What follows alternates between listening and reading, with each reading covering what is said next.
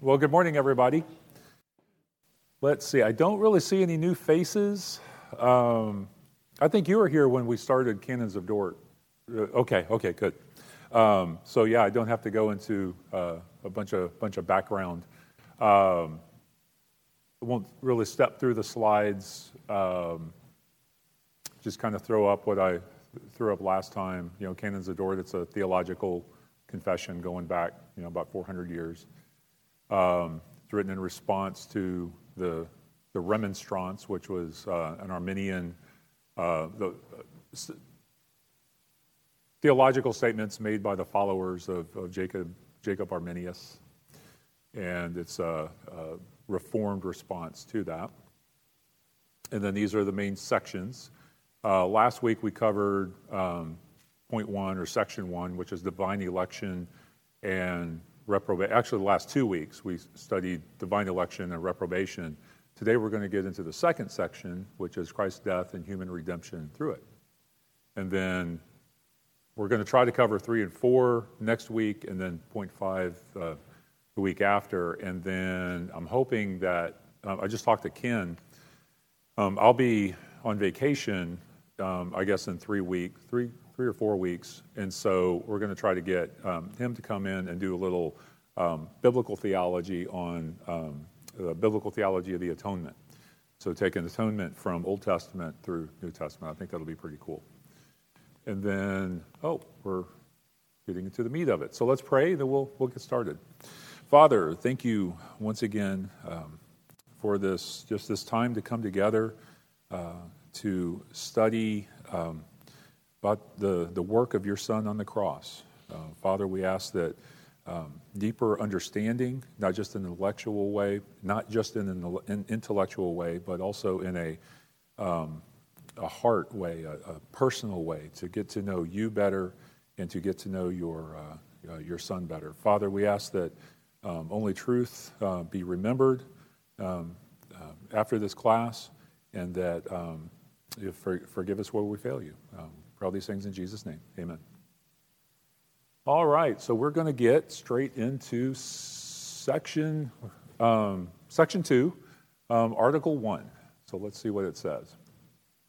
Remember, if you remember the structure, generally the first article is a common, something that's common that all Christians should agree on, and then they build the case going through the following articles to build to the distinctly reformed case, or reformed statement, I should say. So, Article 1, God is not only supremely merciful, but also supremely just. This justice requires, as God is revealed in the Word, that the sins we have committed against His infinite majesty be punished with both temporal and eternal punishments, of soul as well as body. We cannot escape these punishments unless satisfaction is given to God's justice. All right, so what is justice?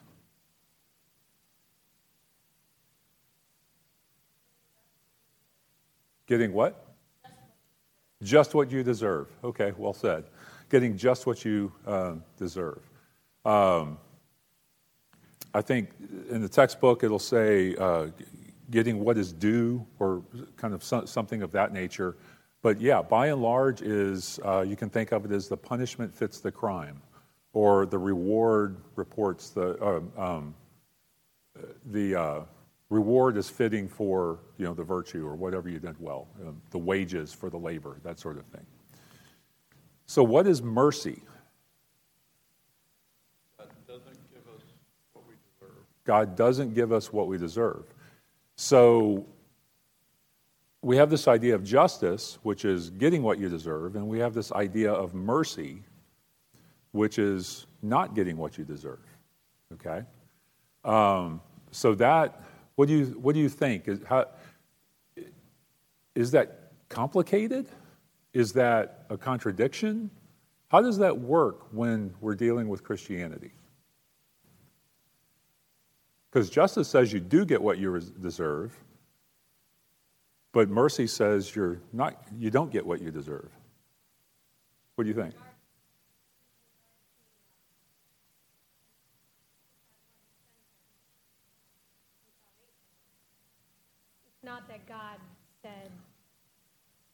okay, I'm just going to absolve this sin and it's going to go away. He doesn't say that.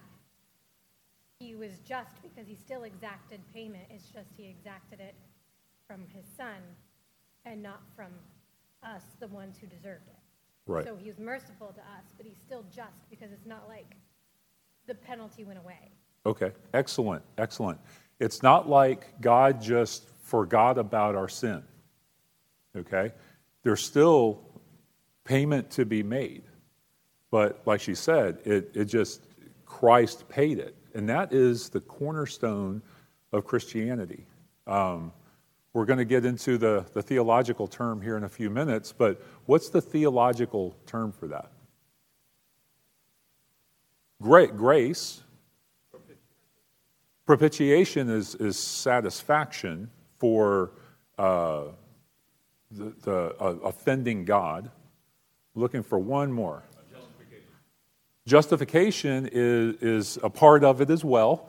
Justification is like a court setting. You're declared not guilty.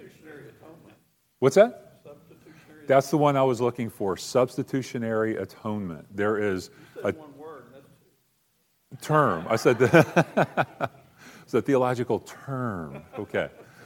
So but thank you, Stuart. Yeah, substitutionary atonement. And we'll talk about that here in a few minutes. But that is the cornerstone of Christianity. That yes, we offended the holy God, and so payment must be made. Propitiation, we must be justified, but it is Christ who justifies us. It's Christ who does the work. All right, so prior to the cross, we have this idea of, we'll call it justice, law, that sort of thing, and then there's mercy, grace, that sort of thing. So how do we see these two things play out in Jesus' earthly ministry? And it might be too specific of a question, or it might be a little vague, but I just want to see. What do you guys think? Prior to the cross, when we see him interacting with the world, with the people. Yes, sir. Yeah. Okay. So we see him forgiving sins, which would be, if we're allowed to use the language of sides, it would be kind of on the mercy side. Now, what typically characterized the people that he gave that mercy to? Repentance, exactly. Humility, repentance. When he had prostitutes and tax collectors sitting at the table with him, right? Do you think that they were really flippant people? Do you think that they were not taunting sin, openly sinning in front of him? Right? No, they were humble. They were repentant. They came to him, acknowledging him as Lord and asking for him to intervene on their behalf. I think of Matthew chapter 15, which the Syrophoenician woman with the daughter who was demon-possessed came to him. And what did she say to him? She asked him to help her, to heal her daughter. Bless you. He said, it's not right to give food meant for the children to the dogs. And how did she respond to that? What's that? Even the dogs eat the crumbs that fall from the master's table. She had probably a better understanding of who he was than anybody else in the book of Matthew. And he acknowledged that and he helped her. He gave her mercy because she was humble. She humbled herself before him. Okay? Now, think about the flip side. Who did he give justice or law to? Yes? Example, the woman caught in adultery. He showed his justice for the accuser, okay, and his mercy for the woman. So that's a great example. The woman caught in adultery, She seemed to be repentant, and so he gave her mercy. But the accusers, he kind of threw more law at them, right? Well, he wrote in Yeah. So who are the big ones? Who's the big block of people that he gave law to? The Pharisees, right? And so it's a really, it's a basic, I think it's a basic understanding of Jesus' teaching and ministry is that he gave grace to the humble, and he gave law and justice to the proud. Thank you. And so, so I think that we see that played out in his earthly ministry, very similarly, very similar to seeing it played out kind of in the end times. All right. So we have this phrase here about both temporal and eternal punishments of soul as well as body. So I want to focus in on that idea of temporal punishment real quick, okay?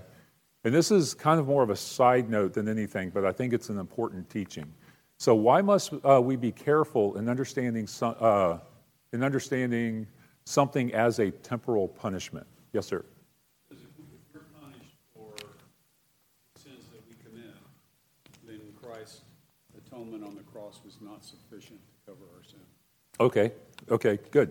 So if we are punished for our sins, then Christ's punishment on the cross would not be sufficient. Yes. Christ's sacrifice took the eternal punishment, Yeah. but it didn't take the consequences Okay. for our sin. And that someone could think, oh, the consequences are the temporal Right. punishment. Right. And that's the suffering in this life that, if I have a car accident, okay, I got to fix my car. Right. And whoever else, I got to pay the consequences for that. Right. I'm forgiven, but Right. So what Stuart's saying is that a sin can be forgiven, but there can still be consequences. So, for example, say somebody commits adultery and contracts HIV or something like that, right? Well, they can be forgiven for that sin, but the consequences of their action in the form of that disease would carry forward. Yes, sir.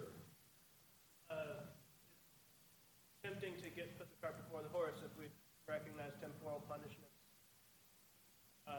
as punishments for sin, because then we might say, oh, every time something bad happens to me, it's caused by a sin. I got cancer because I sinned against God. Great. And that's not always true. Yes, and the points that we've been making are important points, but that's actually where I wanted to go because it's more of a pastoral sort of thing, right?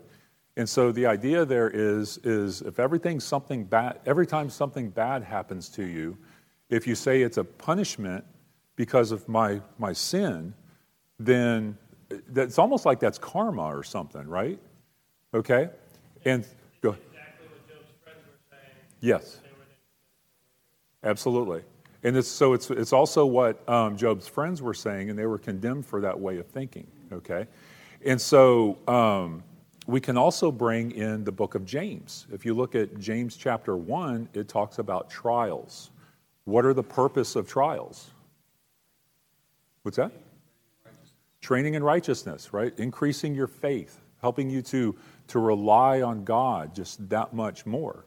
They're not punishment. Yes, go ahead. What percentage of our trials are God working in us that way?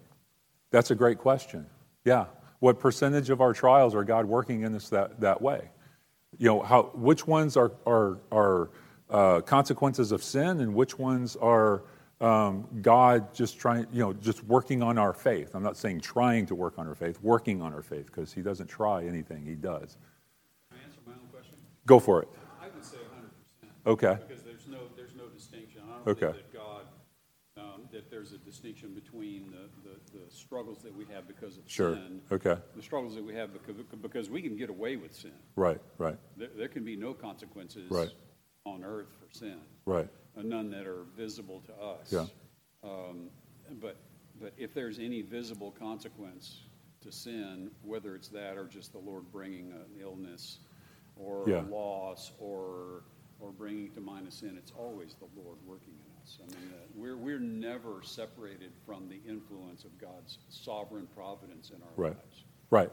So what George is saying is that they're all trials are God working in us.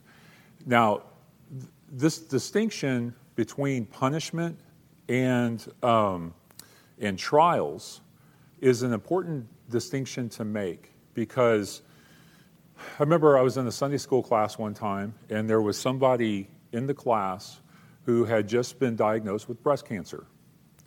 And I remember the teacher was kind of making it sound like, you almost, I'd say you get what you deserve, but, it kind of made it sound like trials and things can be punishment from God for sin, right? And I just had to jump into that, because I knew the kind of the emotional state of that particular person at that time.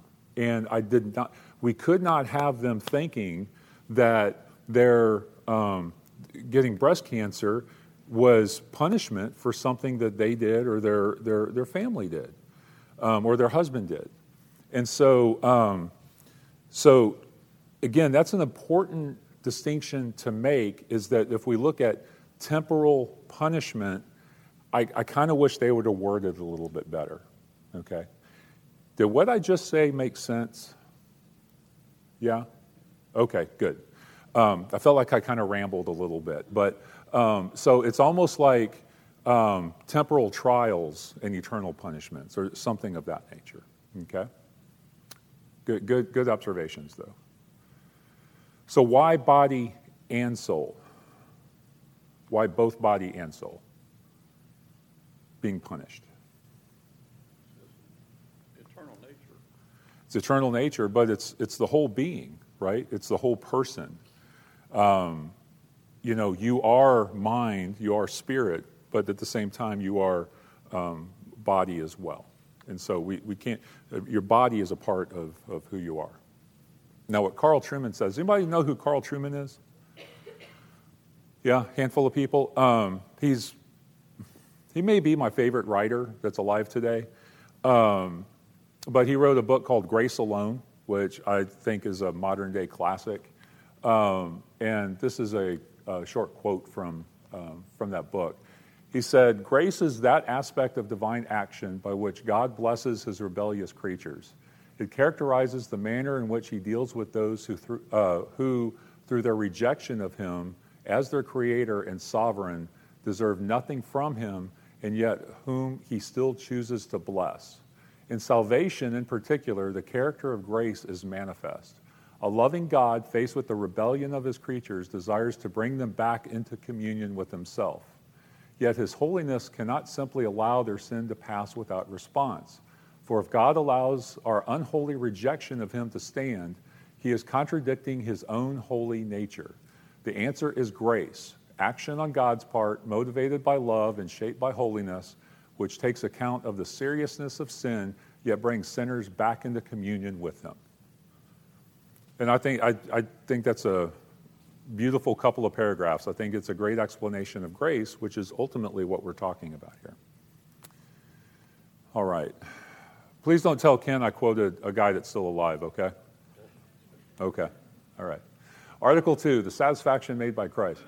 Since, however, we ourselves cannot give the satisfaction or deliver ourselves from God's wrath, God in boundless mercy has given us as a guarantee his only begotten Son, who was made to be sin and a curse for us in our place on the cross in order that he may give satisfaction for us. So, how does the world view this idea? Specifically, this idea that we ourselves cannot give the satisfaction or deliver ourselves from God's wrath. Let's break it in half. I just realized I need to break it in half. First of all, what do they think about God's wrath?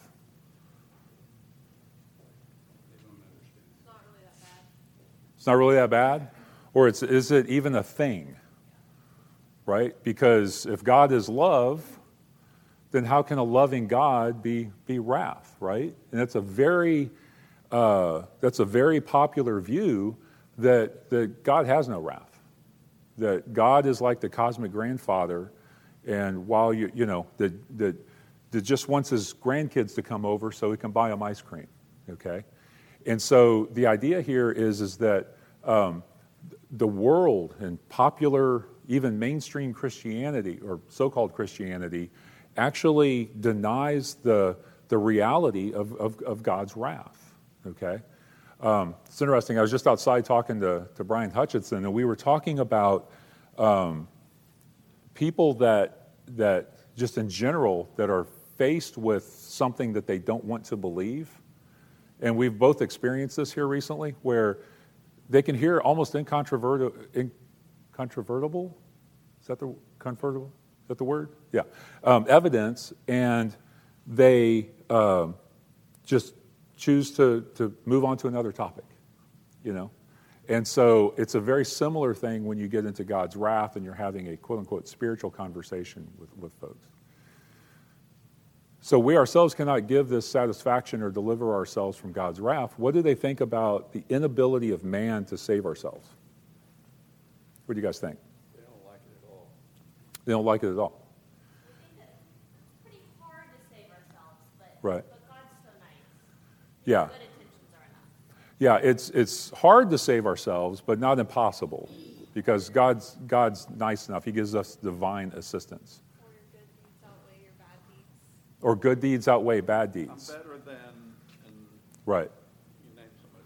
Right, I'm better than so-and-so. Yeah. It's like, well, it's not like I'm Hitler or anything. That's kind of a classic argument.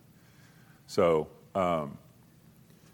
the idea here is that kind of the world rejects the idea that we need somebody else to save us, okay? That's a fundamental thing that is rejected. And by the way, when I say they, and when I say people, okay, we have to put a mirror up in front of ourselves, me, you, everybody, and ask ourselves, do we deceive ourselves in a similar way, or in a way that's just as bad? And maybe not in this particular doctrine, but in other ways as well. Right. Yes, sir. This is a huge point, though, because it's so dangerous Mm-hmm. for somebody to downplay God's wrath, because then they don't Right. need a Savior. Absolutely. So if they downplay God's wrath, why do you need a Savior? Because why do you need good news if there's no bad news, right? Why do you need a cure if there's no disease? I'm certainly, if, not going to go through chemo or whatever I need to go through if I don't think I have cancer. So why would I pick up my cross daily if I don't believe that I'm a sinner? Or if I believe that I can save myself. Right. Okay, so in our place, how does the world view this idea? I think I just asked that. What's the key theological term here? Substitutionary atonement. Jesus died in the place of sinners, bearing the punishment that was due to them, or to us. And that last phrase there, gives satisfaction for us. The key word there is propitiation. Propitiation means satisfaction. Article 3. This death of God's Son is the only and entirely complete sacrifice and satisfaction for sins. It is of infinite value and worth, more than sufficient to atone for the sins of the whole world. So, I just underlined the whole thing, right? So how important is it for us to understand this? The only and entirely complete sacrifice and satisfaction for sins. I heard a guy, well, I didn't hear him personally, but friend of a friend told me that a guy kind of seems like he's falling away from the faith. He said in a Bible study that if people of any religion call on the name of Jesus, then they'll be saved.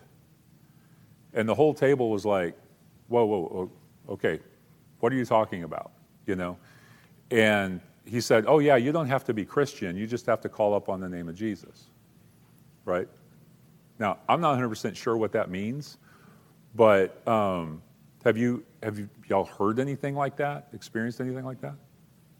You're getting a lot of no's. Yes, ma'am. I just think it's easy to take just the words and not the Yes. heart of some of those phrases in the Bible where it says, Right. anyone who calls upon my name will be saved. Right.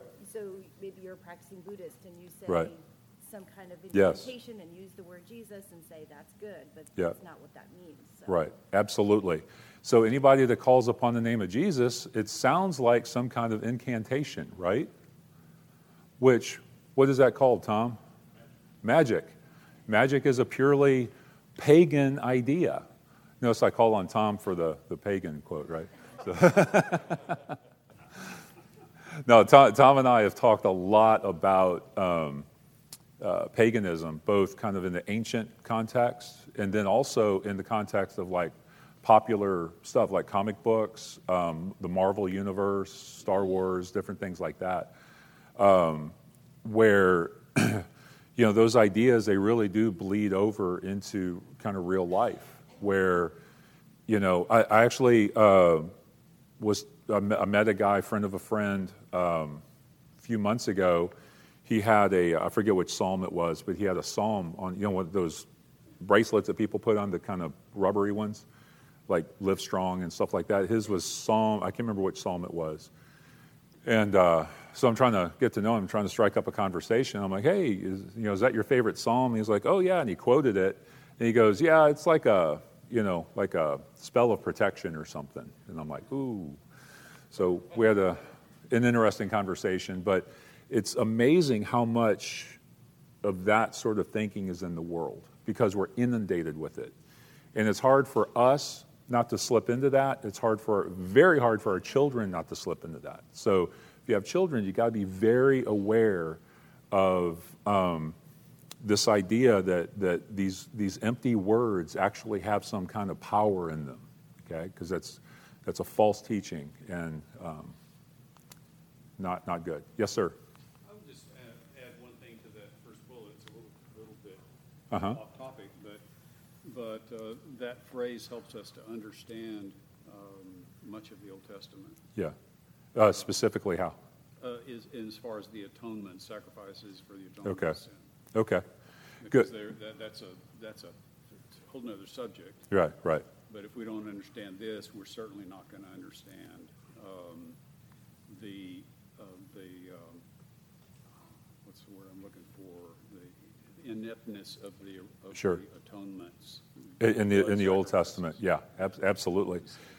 Yeah, absolutely. And so, like George is saying, understanding this concept is key in understanding, a lot of the stuff going on in the Old Testament. I'll say the flip is also important, where we really need to understand the Old Testament in order to understand this as well. Yes, ma'am. I think also with the only and entirely complete is the I'm thinking permanence view, but that's not the wording I'm really wanting. It's just that when you're saved, no man can pluck you out of his hand. Like it's security. Thank you. It's only and entirely complete.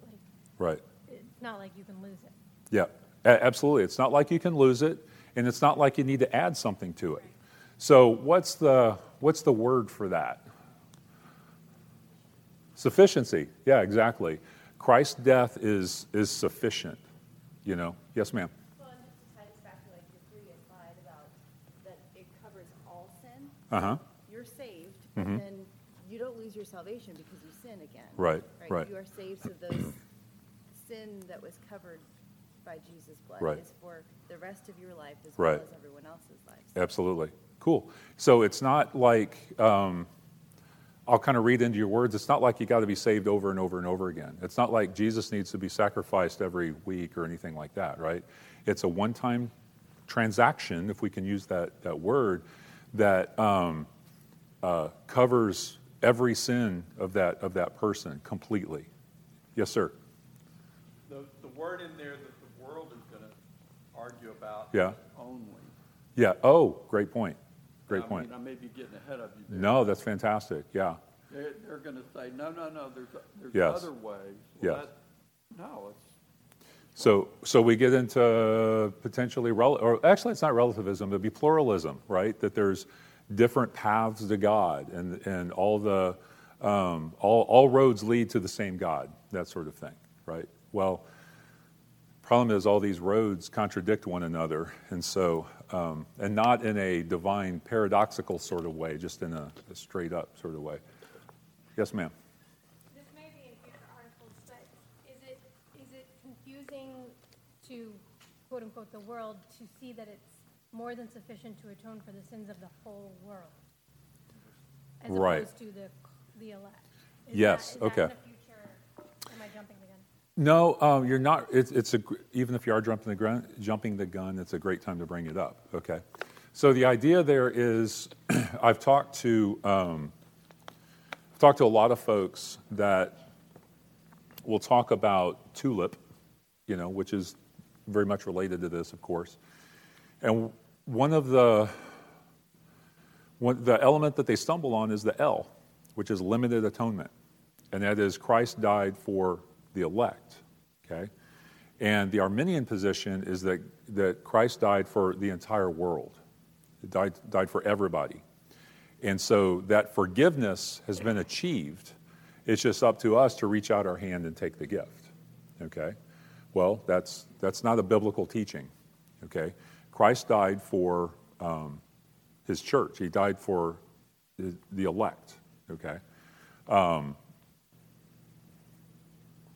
Right, and when I say church / Old Testament saints, okay? Anybody that spends eternity with God, Christ died for them. So anyway, the point here is that kind of the wording of this, more than sufficient to atone for the sins of the whole world. I think it could be, the language probably should be or could be kind of cleared up a little bit, because that could get a person thinking that he did die for the whole world. But I think the point they're making is that his death was infinitely valuable and therefore could cover the whole world. Yes, sir. I think it's a true statement that it's sufficient. Yes. But it's not effective. Right. For the whole world. It's only effective for the Right. elect. Right. Yeah, and it's almost like in theory, right? It's sufficient for the whole world because he didn't die for the whole world. He died for his people, right? Good. Yes, sir. So what an analogy for that would be looking at the Old Testament and the atonement sacrifice. Yeah. The lamb and the blood that was shed covered Israel. Right. It didn't cover Babylon, Right. or the Assyrians, or any other nation. Right. That it was select for God's chosen. Right. Yeah, so the sacrifice on the Day of Atonement covered Israel, not Assyria or, Babylon or whoever, right? Yeah, and that's a great point, and that's actually an argument that I'll make as well. So, absolutely. So how do people get this wrong?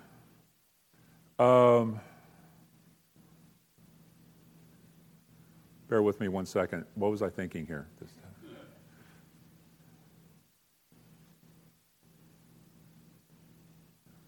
The whole world, where law and justice should be our response. Oh, I remember now. Okay. So I'll tell you what. I'm sorry. It's a convoluted question. It was early when I wrote this part. So the idea here is that if a person is, I don't want to say questioning, denying. If a person is denying that Jesus is the Son of God,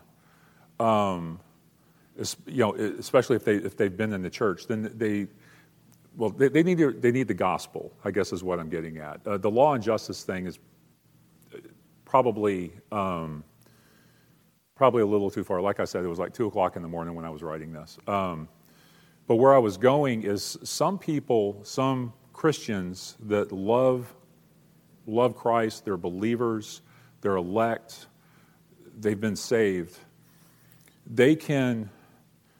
Doubt can creep in their minds where they may have think that they've done something so heinous that the blood of Christ couldn't or wouldn't cover it. Or maybe they're not a believer yet. Maybe you're evangelizing to them, and they're so convicted by their sin that they're like, I'm so bad that God would never save me, or God could never save me, or that sort of thing. Now, that's a fundamental misunderstanding of who God is. That's a fundamental misunderstanding of exactly what we're saying here, the only and entirely complete sacrifice and of infinite value. Okay, so one second. And so the idea there is that you can be, like we were talking about earlier with Jesus' ministry, you can be prideful in questioning the sufficiency of Christ, but you can do that when you're just emotionally drained and convicted in that as well. And I think we just have to, in talking to people, there's a distinction in the way that we deal with that. Yes, sir. I was just going to say, brokenness over sin is not the path to salvation. The path to salvation is through understanding Christ's atonement for that sin.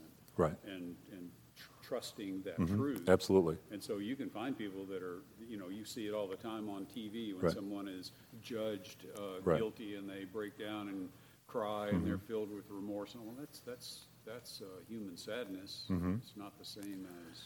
Yeah. Now a lot of that can be they're actually they're upset because they got caught or something of that nature. A lot of time, I'm not saying always, but a lot of times that can be the case.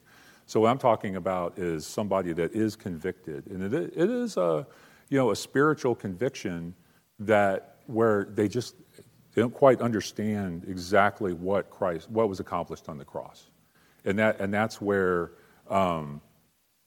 helping someone understand that is you put on your gentleness and you talk to them, right? Even though what they're saying is not biblical. Yes, sir. Yeah, I was going to say I think it is helpful to think through where people get this wrong, certainly, and how to anticipate responses we may get from unbelievers.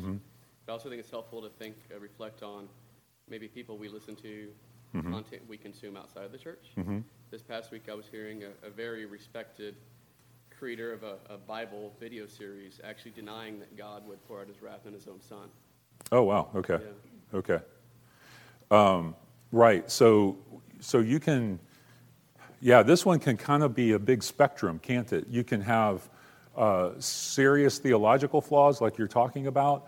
You can also, run into folks that just are so overwhelmed with, I'll call it emotion for lack of a better word, that it's like they end up kind of denying who Christ is because they don't really understand it. Does it make sense? Okay. All right. All right, Article 4. This death is of such great value and worth for the reason that the person who suffered it is, as was necessary to be our Savior, not only a true and perfectly holy human, but also the begotten Son of God, of the same eternal and infinite essence with the Father and the Holy Spirit.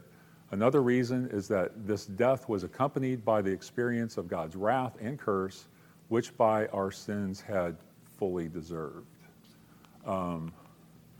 With this one, really we took a long time to cover a lot of what's here. So if there aren't any questions, I'm going to go ahead and go to the next article. This gets into the whole idea of what we call the hypostatic union.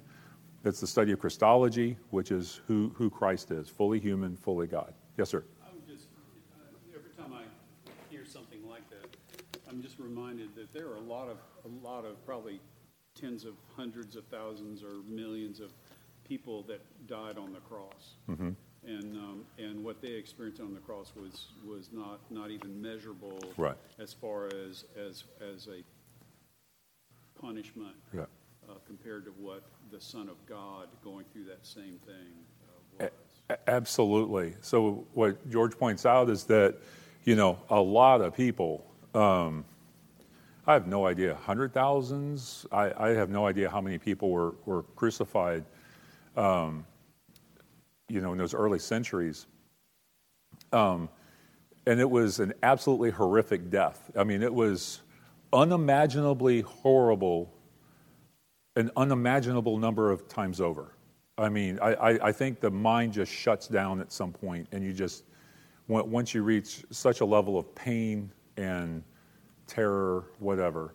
But none of those compare to what Christ went through, because, again, the wrath of God being poured out and, taking on sin, that crushing of that spirit was worse than any physical pain that anybody can imagine, right? And so yeah, good point, George, that the idea here is that the price that Christ paid, only an eternal, uncreated being could actually, an infinite being could withstand it. All right, Article 5, the mandate to proclaim the gospel to all. Moreover, it is the promise of the gospel that whoever believes in Christ crucified shall not perish but have eternal life. This promise, together with the command to repent and believe, ought to be announced and declared without differentiation or discrimination to all nations and people, to whom God in his good pleasure sends the gospel. So here, what does believes in mean? Believe that it occurred? What's that? Trust. Yeah. So the idea here is that whoever trusts in Christ crucified shall not perish but have eternal life. Because there are a lot of people that will acknowledge that, yeah, Christ was crucified, but they don't trust in what he did on the cross. So that's a big distinction there. And then the command to repent and believe, you could say the command to repent and trust. Without differentiation or discrimination to all nations. So what was the primary basis of discrimination in the first century? Racial. What's that? More specific.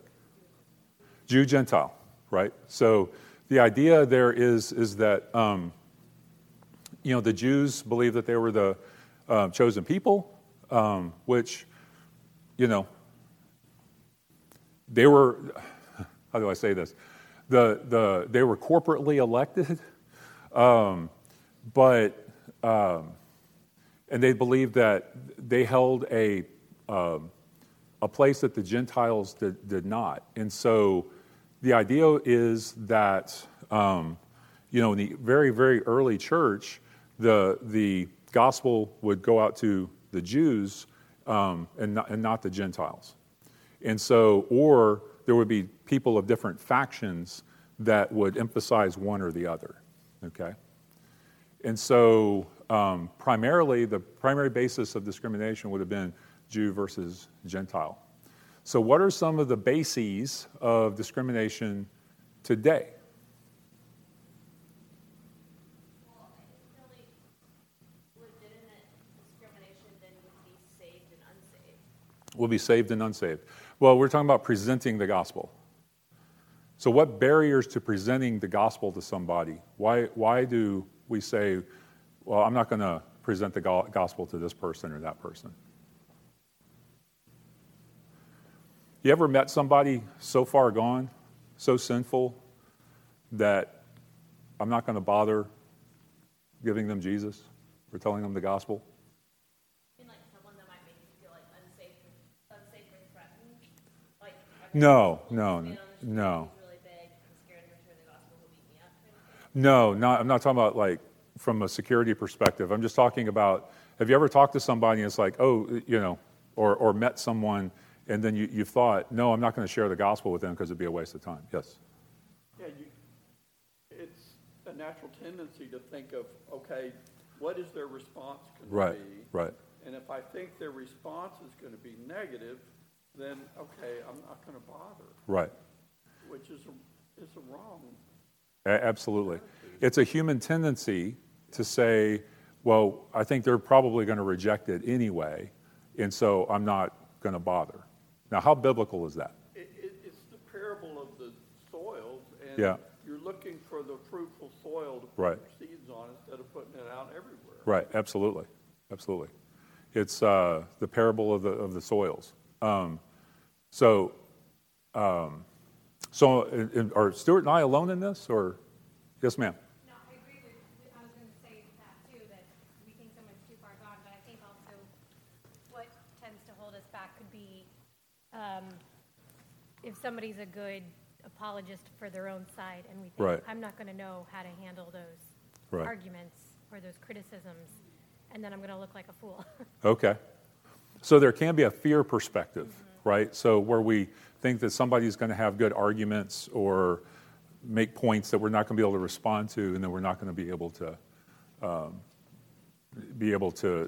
respond to their responses. Yes. I was wondering if pride could come into it as well, like look at the Old Testament with Jonah, Right. where he really didn't like those Assyrians. Right. Oh, yeah. He wanted them to have the word. Yeah. Okay. That's a great point. So Jonah didn't want the Assyrians to be saved, and so he didn't want to go until God forced him. So yeah, that's a good point. I think, for example, at work, we have run in with a lot of folks who attend church or consider their church. Uh-huh. I think maybe we write those folks off as not needing the gospel. Right. as well. Okay. Yeah. Okay. So there can be people that are professing Christians. Is that what you're saying? At least that. Okay. Church, perhaps. Okay. Okay.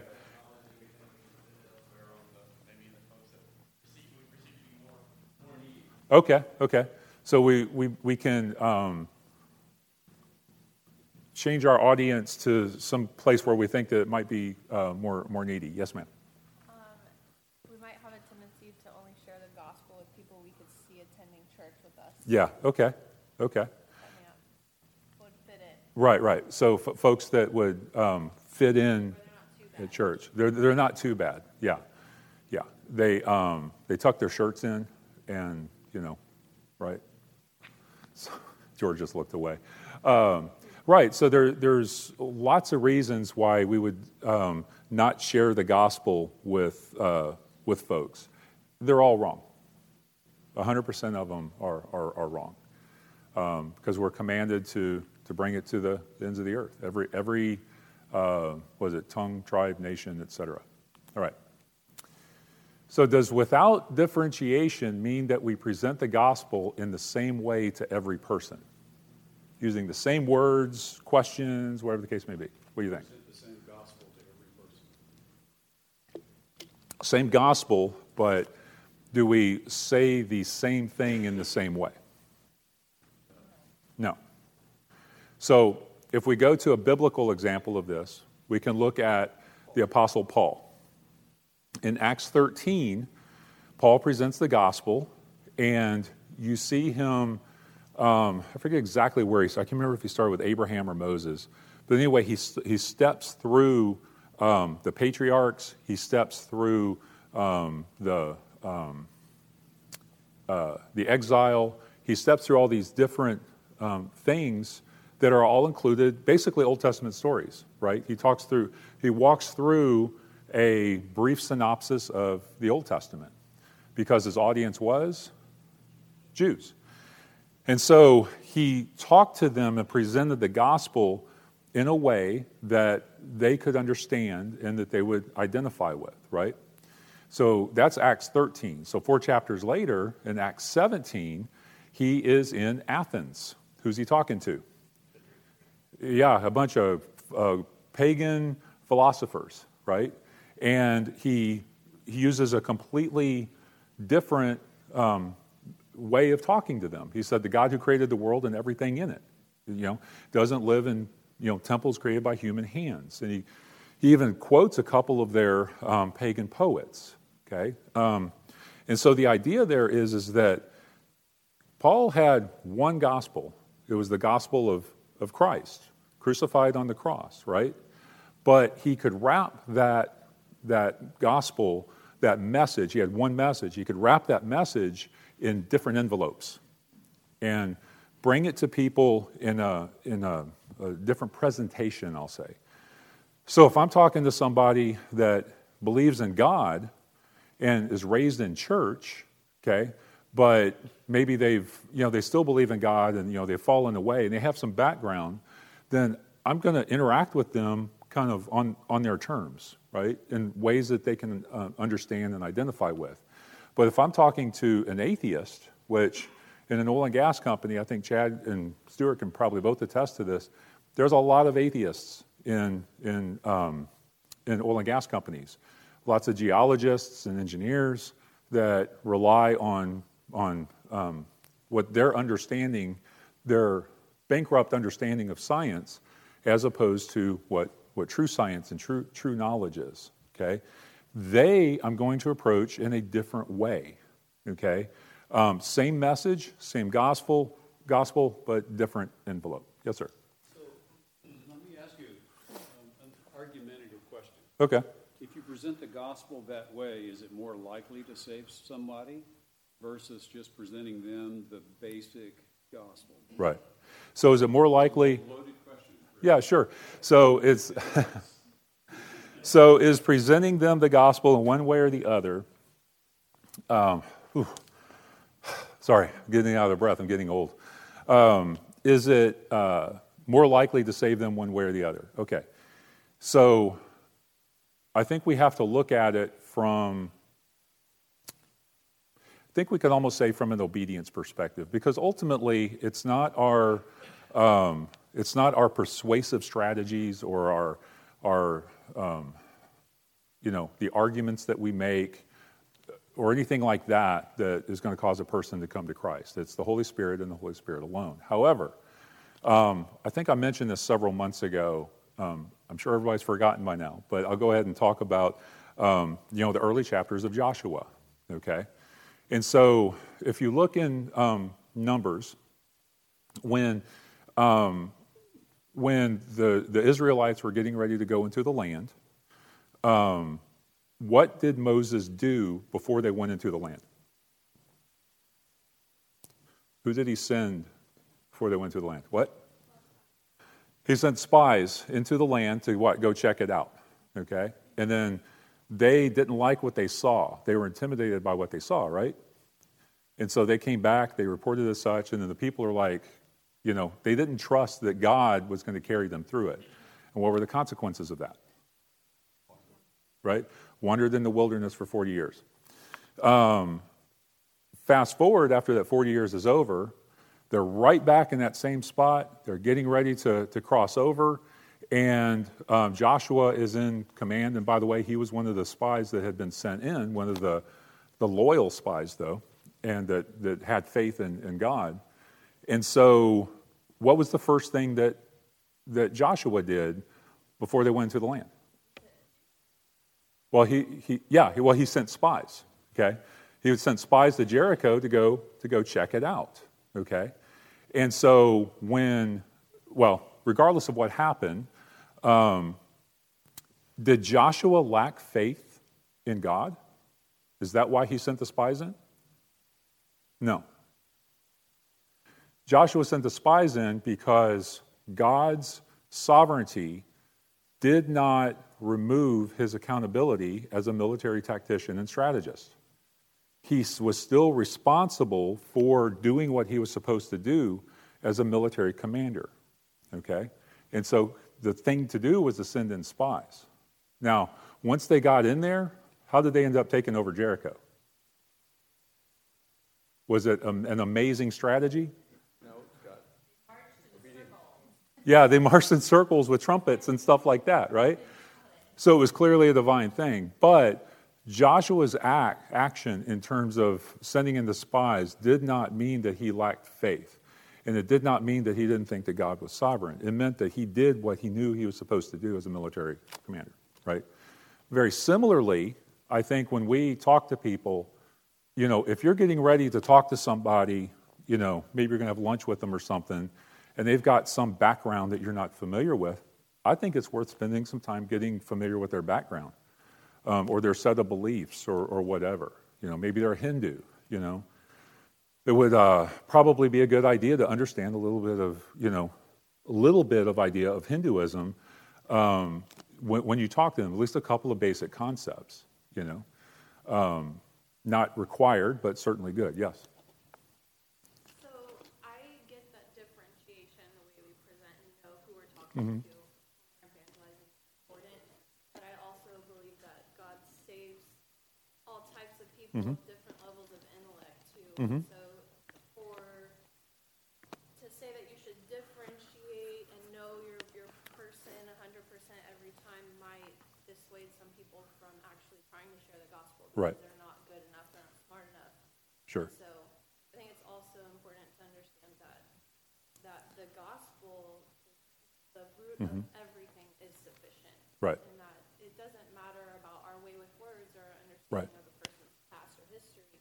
Are those things good? Yes, but ultimately, it shouldn't keep you, not having that ability should never keep you from that gospel.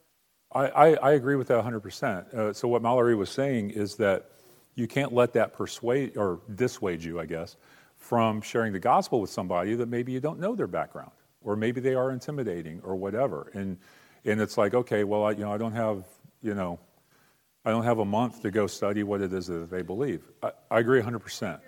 Yeah, or if you're a child. Hold on one second.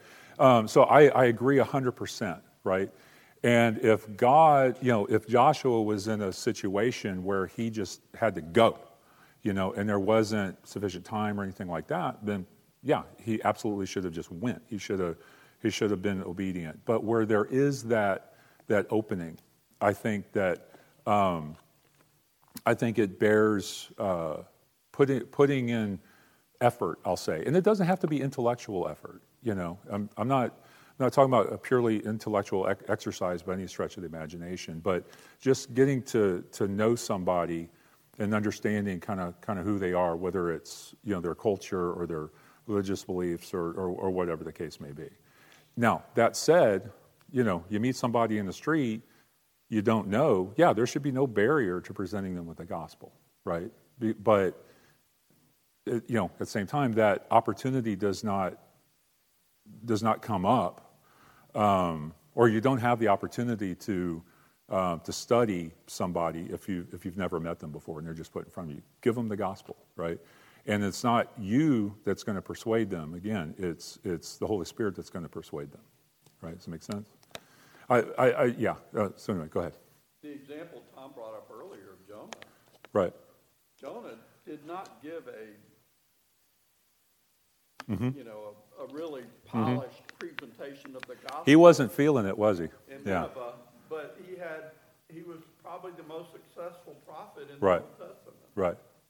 Yeah. So Jonah went in, and the king of Assyria and Assyria, they repented, right?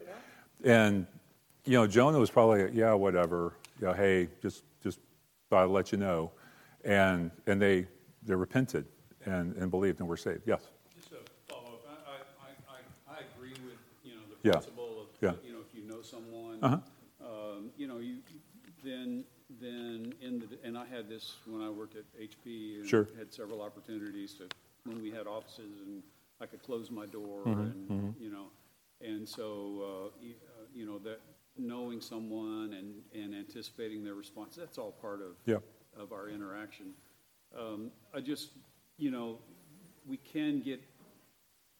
Discussions can get to the point where you feel like your effectiveness and the effectiveness or the response is determined by your effectiveness as a presenter, and that's just absolutely not true. Absolutely.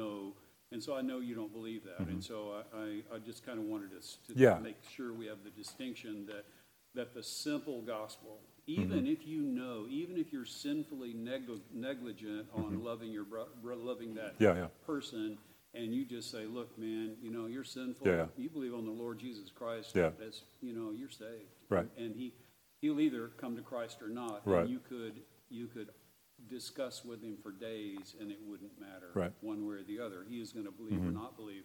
and we can celebrate that. Absolutely. And find peace and comfort and. If you recall last week, that's one of the things that we talked about was the whole idea of divine election and why it can be so comforting. Because it is not, people's eternal, salvation does not depend on our ability to perform or study or anything like that, right? And then, one of the, maybe I think about it all the time. But 1 Corinthians 2:14, it talks about natural man being unable to understand spiritual things. Right. And that verse is so important, if I interpret it correctly, in us understanding the audience that we have. They are either able, and I think the word is used there is dunamos, or version dunamos. They're either able or they're not able. Right. And no logic can change that. Right. Right. And you see that kind of rejection in the world today with people that are saying and acting foolishly about things like the gospel. Because they just can't. Right. And so...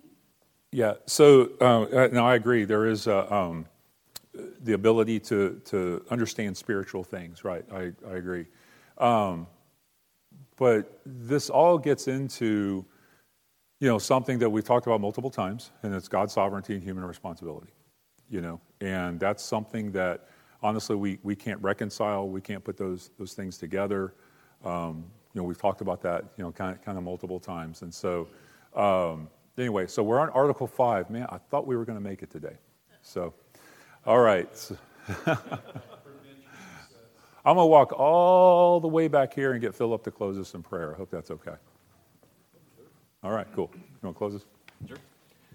Father, just thank you for this day, Father. Thank you for the life you give us. And I just pray that as we consider this message, Father, it would challenge us to go out and talk to our neighbors, talk to those co-workers, to be clear, to give the gospel message, Father. This world is hurting. People are hurting. And I pray that this would just be a kindness and would lift them up. In Jesus' name we pray. Amen. Amen. Thank you, sir.